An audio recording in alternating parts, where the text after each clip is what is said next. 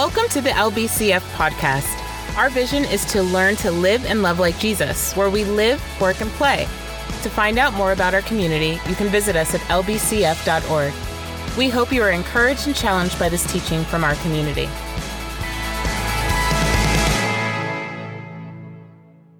All right, good morning, Long Beach Christian Fellowship.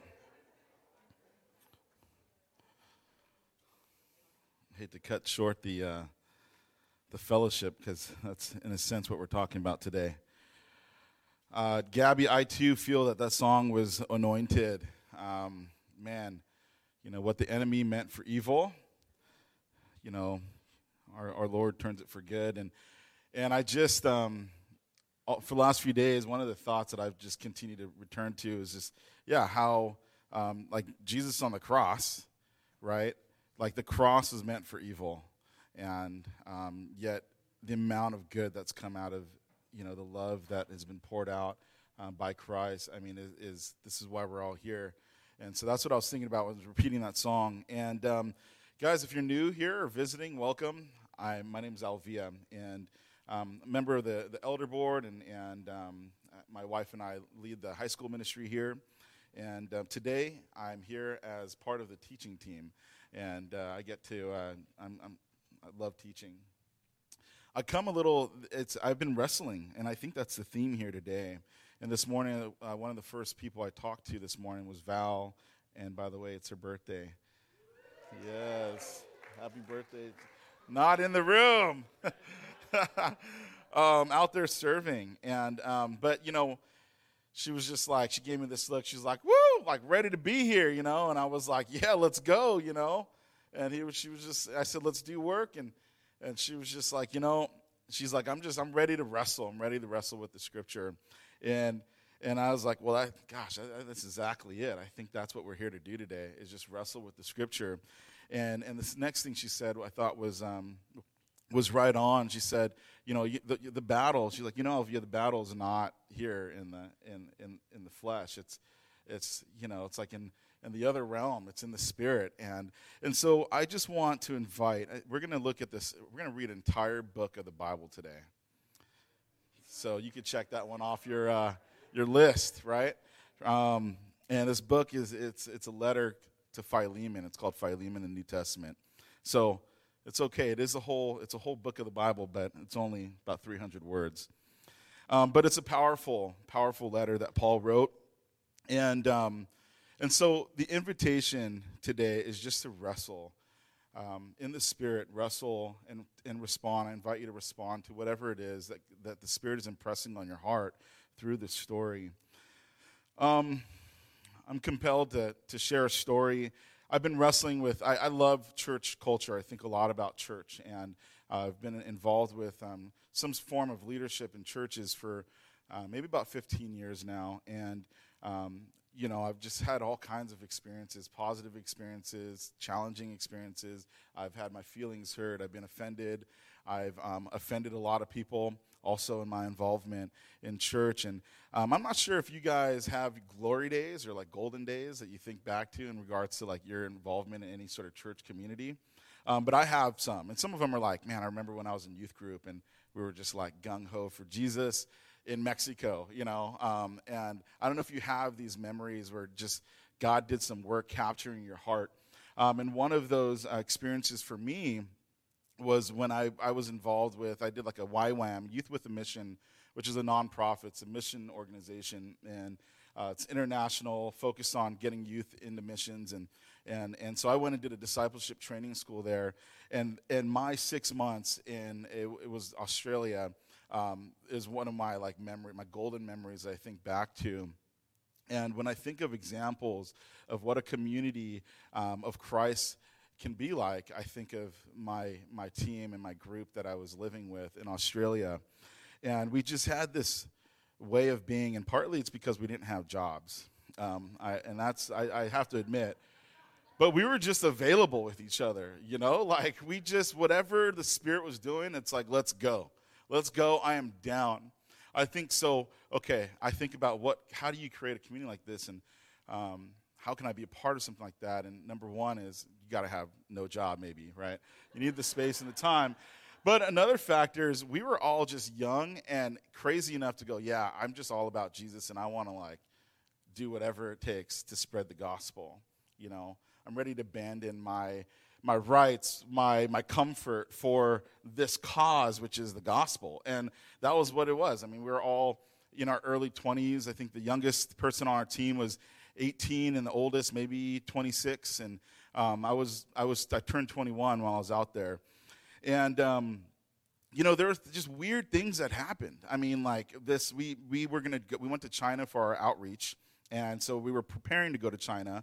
When we were preparing to go to China in Australia, and a missionary couple came and visited us to teach us maybe some basic words in Mandarin, and then a little bit about the culture and how to, you know, administer the gospel. And I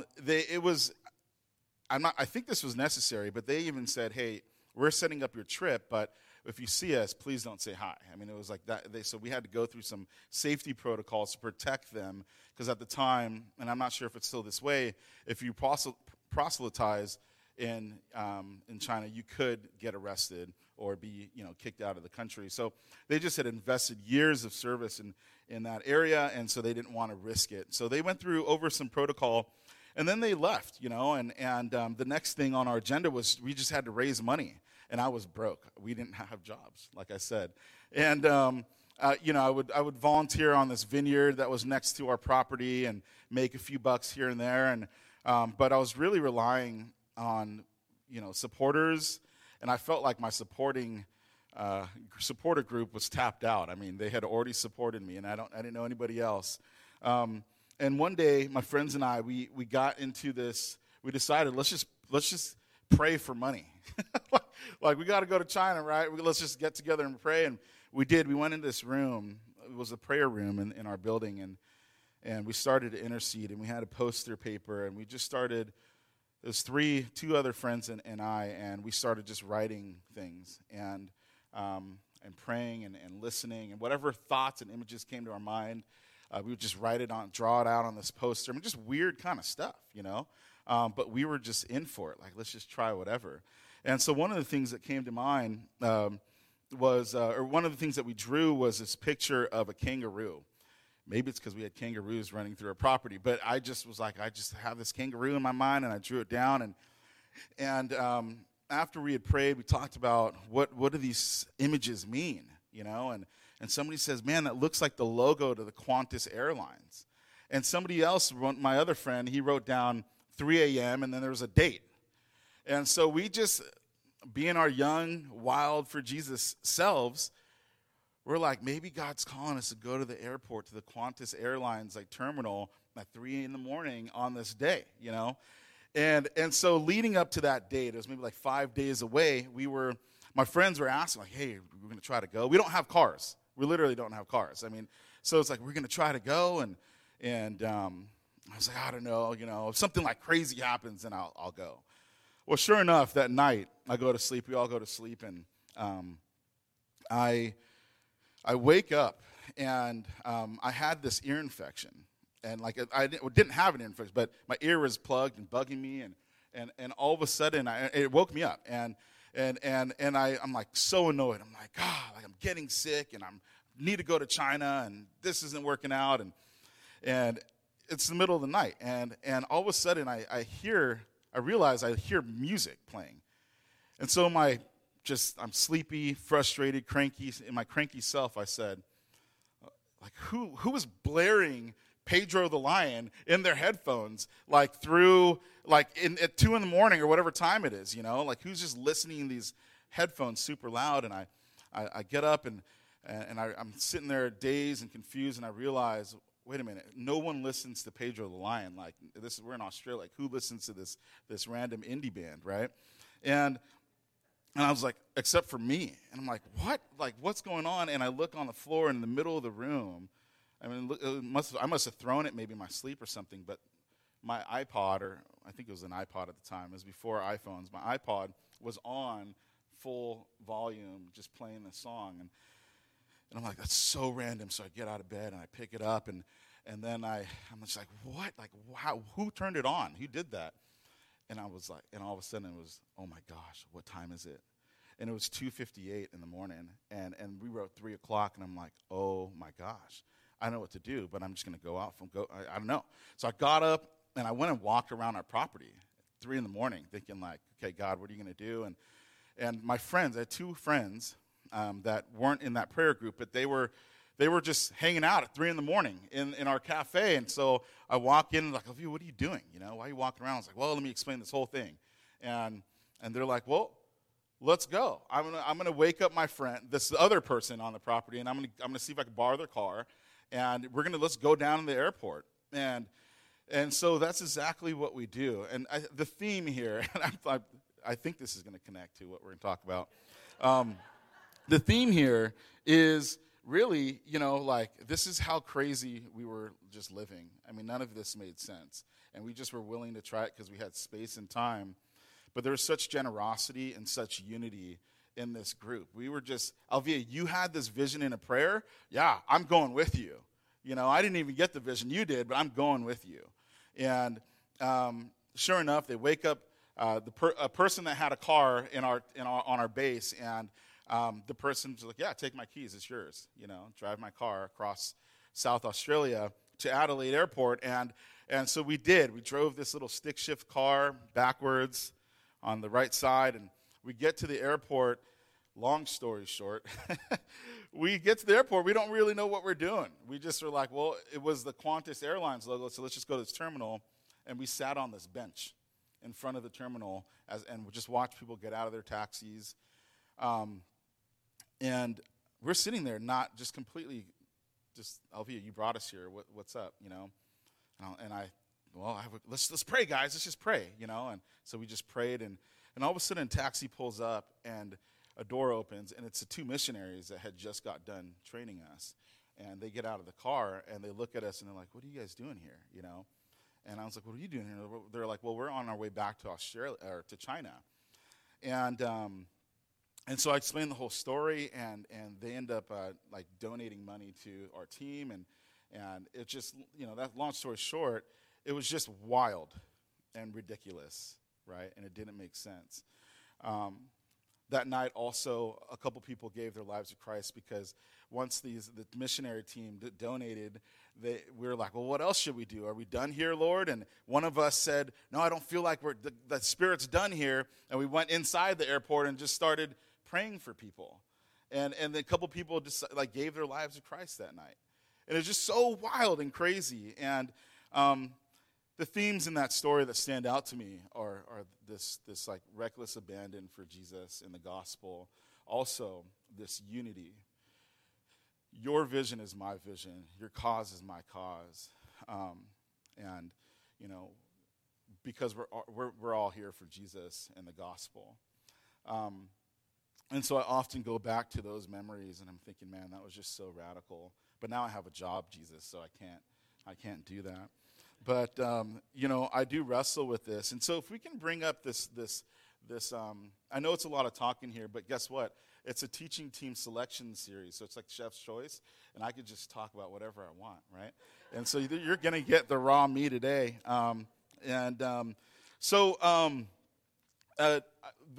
we have a statement. If you go to our website and it says, you'll find a link that says, a tab that says values, about us, and if you click on values under about us, you'll find written on our website our unity statement. I just want to read it.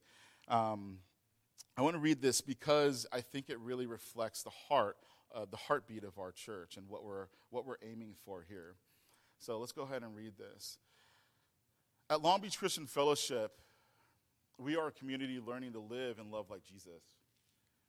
In this discipleship journey, we acknowledge that we do not have all the answers, and we wrestle with the tensions of our faith. Our unity is grounded in the prayer of Jesus that we would be one, in his commandment to love one another.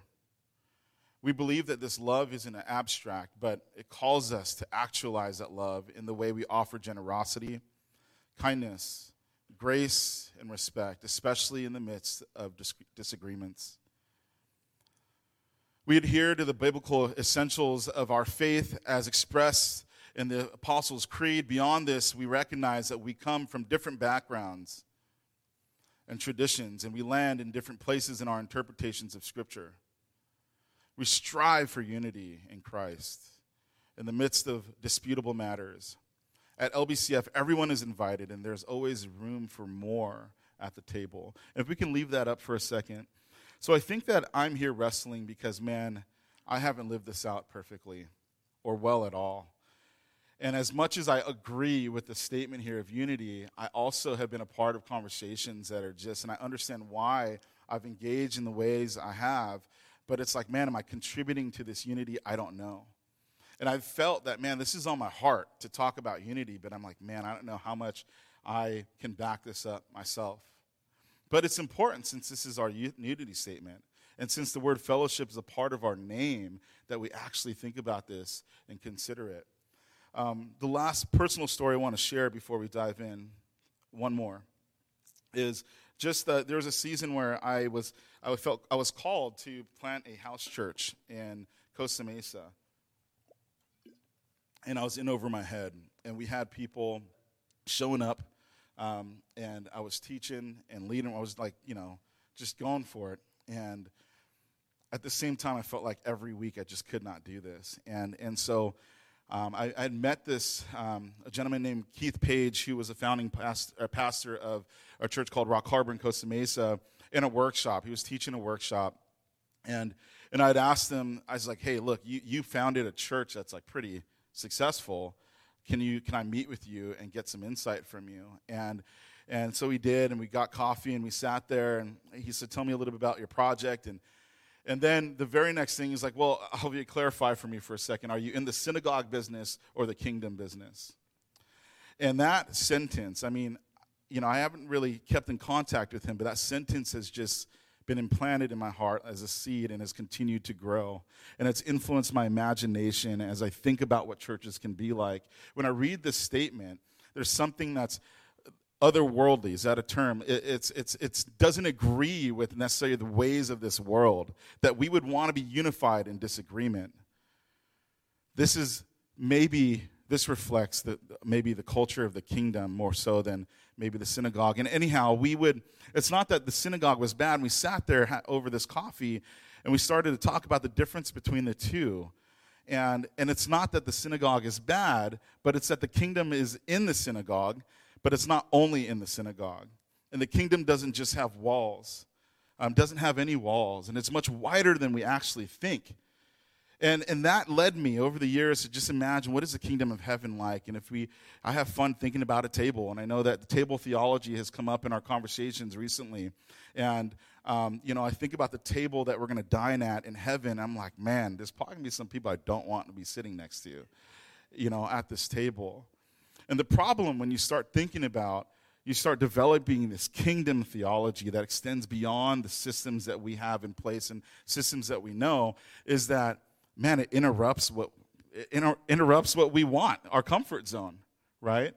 And so when we create, our leadership creates statements like this, these are vision pieces for us to strive for. And I really do think if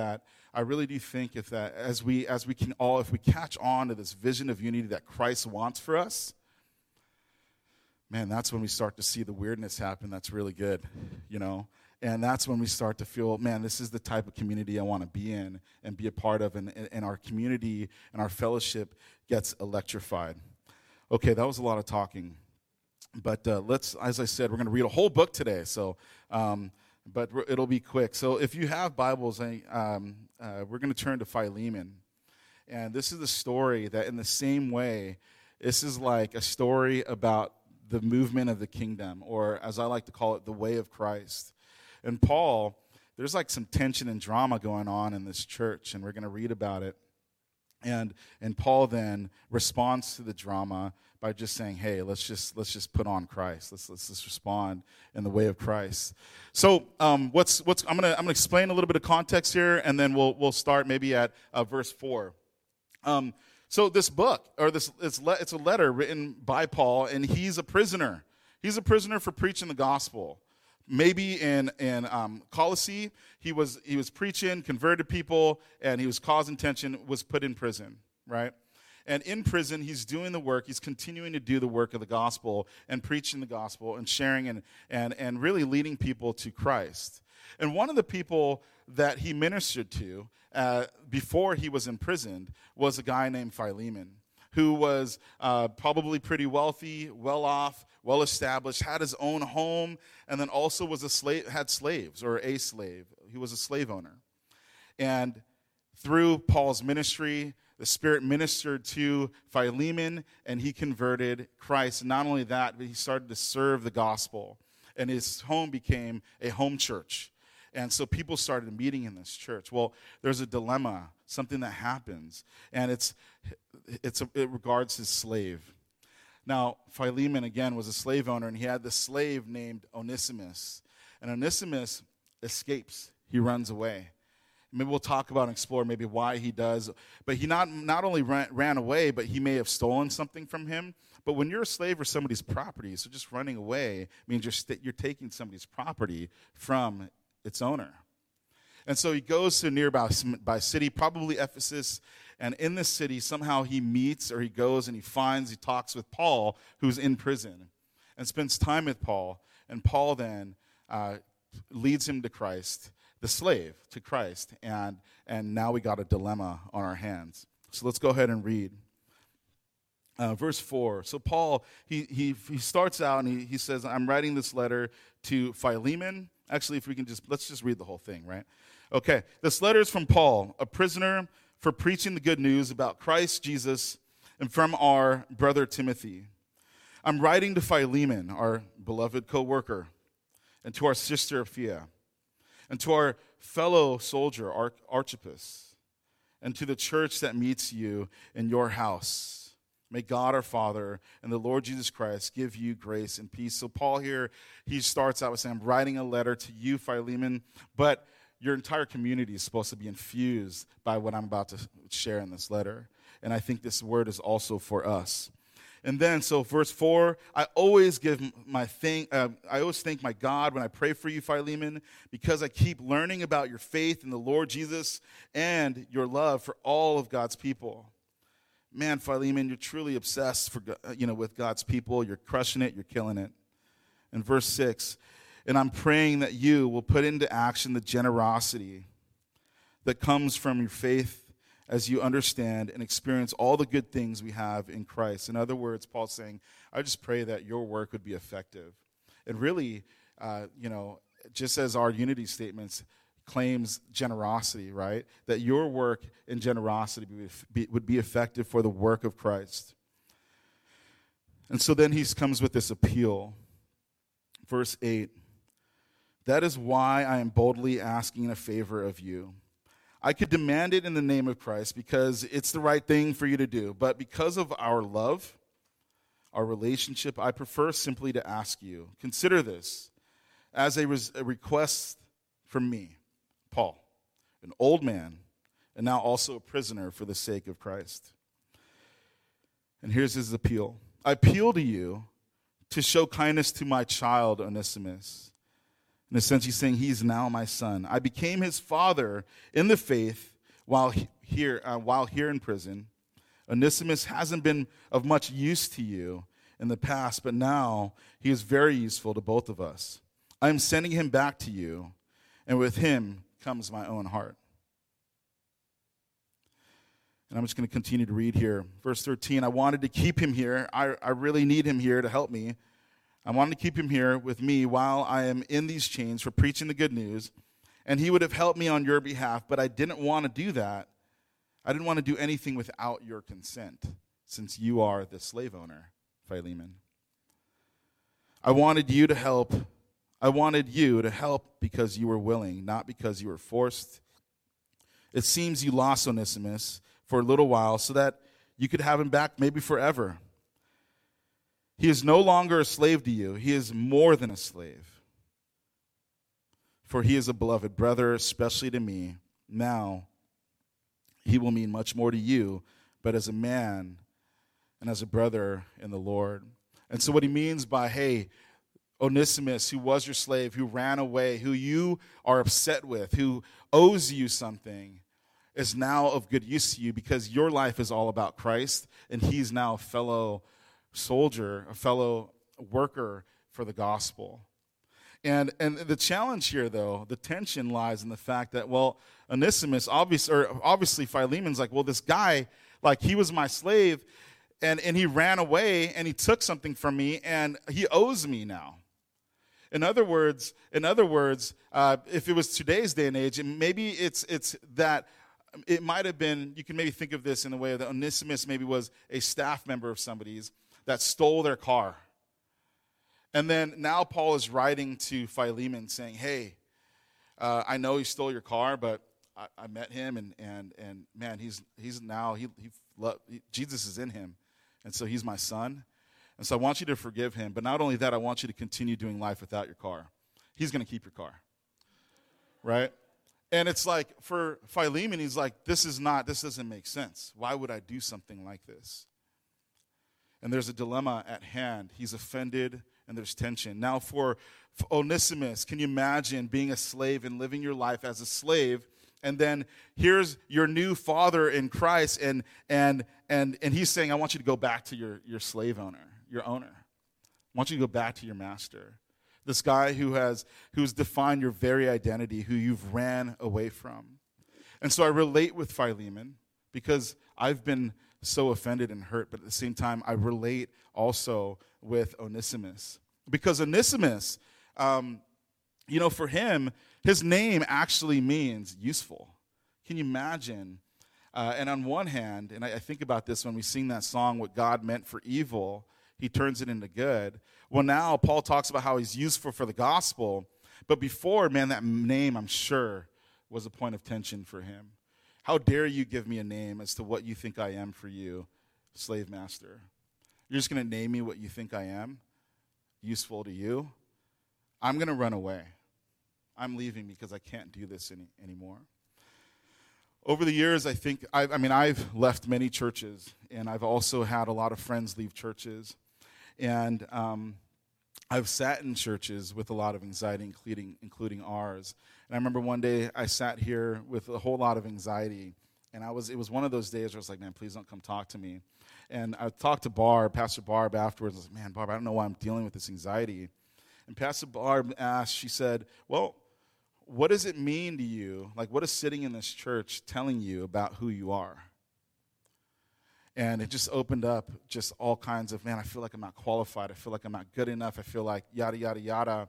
And regardless, I think that people, if there's anything that makes somebody run from church, it is how they are defined by that church.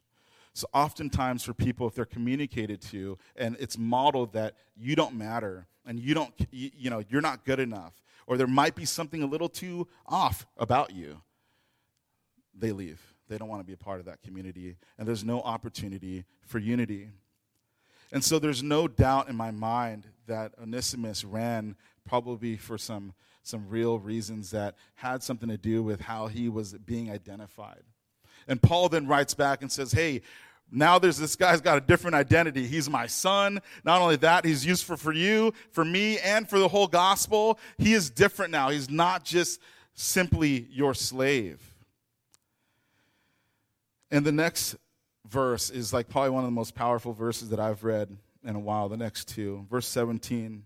So this is what Paul does about this. He says, so if you consider me your partner, welcome him as you would welcome me. And the key word here is partner. And it's a word that you'd find around the New Testament, and it's koinonia. And if we can bring up this, I have a slide here so you can read it. And it's a Greek word, koinonia, that has been translated into fellowship. It also reads partnership, connection, communion. We talk about our communion with Christ and with the Spirit with this word koinonia. Let's have koinonia with the Spirit and joint participation in Christ. There are, there's a few verses that you'll find this word koinonia also in 1 John 1:3, where it says, where John writes, we proclaim to you what we have seen and heard so that you also may have fellowship with us. And our fellowship is with the Father and with the Son, Jesus Christ. So as we have fellowship with Jesus, we have fellowship with one another. 2 Corinthians 13, may the grace of the Lord Jesus Christ and the love of God and the fellowship of the Spirit be with you all. Koinonia describes how we relate with God and how we strive to be known and do life with God. 1 Corinthians 10:16 is not the cup of thanksgiving for which we give thanks, a participation, a koinonia in the blood of Christ. And is not the bread that we break, a koinonia, a participation in the body of Christ. And so when we take communion, it's an act of koinonia. It's an act of participation. But not only that, Christ set forth as he died on the cross, right? And he looks up and he says, he's being crucified, and he says, forgive them, Father, because they don't know what they do. He's starting something. It wasn't just his heart stance. It stayed in him. He modeled something so that the next set of believers, the next people who were up to champion the gospel would do the same thing. And so then we have Stephen, I believe one of the first martyrs that we have recorded, who died for preaching the gospel. He was stoned, and as his last breath left his body, he said the same thing: God, forgive them, because they don't know what they do. And there's this natural chain of progression that starts on the cross and that continues even through to today, and it interjects in our conversation of fellowship and also unity. And so when we look at our name, Long Beach Christian Fellowship, there's such depth to even that name. I always just read it, Long Beach Christian Fellowship. We're just a crew of people in Long Beach who are Christian, and we hang out. But it's far deeper than that. We're called to communion with one another just as we are with Christ. And there actually, if we look into Scripture and we dig deeper into this theology, we find that there is no room for us to say that I have communion with Jesus, but not with these other people. There's no room for that. And so again, today I just want to invite you guys to wrestle with what kind of unity is God calling us to. Have you spent time wrestling with unity? I know that I have not done this enough. And so this concept of koinonia is exactly what Paul is trying to model here. He's been preaching it, and he's just like, now here's the perfect example for how I live this out. And so he takes his forgiveness and this grace to the next level. In the verse 18, he says, so he just got done writing, so if you consider me your partner, welcome me as you would welcome him as you would welcome me. I don't want you to just say, I forgive you for leaving. I want you to actually consider him to be me. And so much so that he says, if he has wronged you in any way or owes you anything, charge it to my account. Charge it to my account. There's a lot of dynamics that happen in church communities and households, and we get offended. We get offended by one another. And oftentimes I see that when we have disagreements and we get offended, the easiest thing to do is to step aside. I'm out of here. You don't agree with me? I'm out of here. And Paul's saying, no, let's go right into the midst of it. I want that tension to stand, and I also, not only that, if we need a price paid, go ahead and charge me. I'm with it. I'm for this unity to the very end. Charge my account. Paul, this idea wasn't from Paul's own creativity. All he's doing is walking in the vision that was given to him by the example that Christ laid on the cross. Christ died on the cross, and he also said, charge it to my account. Oh, this person offended you? Charge it to my account. My identity, my background, many of you guys have heard, but I'm black. And I part of my story is experiences of racism, and I don't mean to get political or talk about like a hot topic in politics today. But one thing I do know is this, that I have memories of all kinds of interactions that have rubbed me the wrong way in my life. And as I've thought about these verses in this example, I this is the reason why teaching this today was like, man, I'm not sure if I'm prepared to teach this. I came to this conclusion that, man, I want revenge on every single one of these people. And it's not that I want to go and hurt them, but revenge to me looks like I want them to confess that they agree with me. I want them to confess that they think that I have value. Because they at one point modeled to me that I don't have value. And that same conviction that I have, I extend to my dad, who I haven't talked to since I was in middle school, right? You leaving and you not being in my life, you're just telling me that I'm not worth it. And I want an example to you. I want to tell you with my life that I am totally worth it. And I think it's a valuable thing to do. And I think a lot of people live this out. But in some weird way, all it is me wanting to take revenge. And I think Paul comes here and he says, in the community of Christ, we have this dynamic where you can carry anger into a building, and offense and hurt and pain, and you can find brothers and sisters who goes, man, that person over there has offended you, and you need him to change. That might not ever happen, but whatever it is that you need from that guy, just charge it on my account. I've needed people to come and be like, hey, you've needed a dad? I'm going to be your dad. You've needed somebody to value you? Well, I'm going to do that. And it's not even going to matter if that other person that has hurt you will value you one day. Just let it go. And I think this lesson here is absolutely massive, and it's kingdom business. It is how we see, on the cross is where we see the difference between simple synagogue business and the kingdom of heaven. And when we think about the kingdom of heaven, it wrecks us. It's like it doesn't make sense. And that's my final word, that love and forgiveness in the way of Christ, it's not fair. It's not. And it also is it's difficult, it's inconvenient, but it's 100% worth it. The way of Christ is 100% worth it. And if we can just hold on to that, if we can grasp that, then I think that we will be stoked on the best water slide of our lives. Now, we're going to take communion now. And as we take communion, I want to encourage you to think of this word, koinonia, and even further, think of our name. We're Long Beach Christian Fellowship. Long Beach Christian Koinonia, communion. And not only our communion starts with Christ. And as we come up and we take the bitter herb, right, we're reminded of sin, the bitterness of sin. And then as we take the life, the bread that represents the life that Christ lived for us, the life of his life, the life that he is in us, we're taking communion and we're becoming one with Christ. We're reminding ourselves how closely we are in fellowship and partnership with him. And then the blood, when we drink of the wine, it reminds us, we're reminded that we are stepping back into that communion. And today, let's add a fourth step to our communion process, and it's communion with one another. It's to be one with one another. And I want to invite everybody to just question unity. What does it look like? What does Christian unity look like? And I hope that questioning and that wrestling doesn't stop today, that it's just a lifelong process of like, how is Jesus, how are you calling us to unity? And my final word is really this, that if you are pursuing communion with a community and somebody owes you something, let's consider how we get that repaid. How do we need to get that repaid, right? Because unity above all, that was in our scripture reading, that we would pursue unity above all.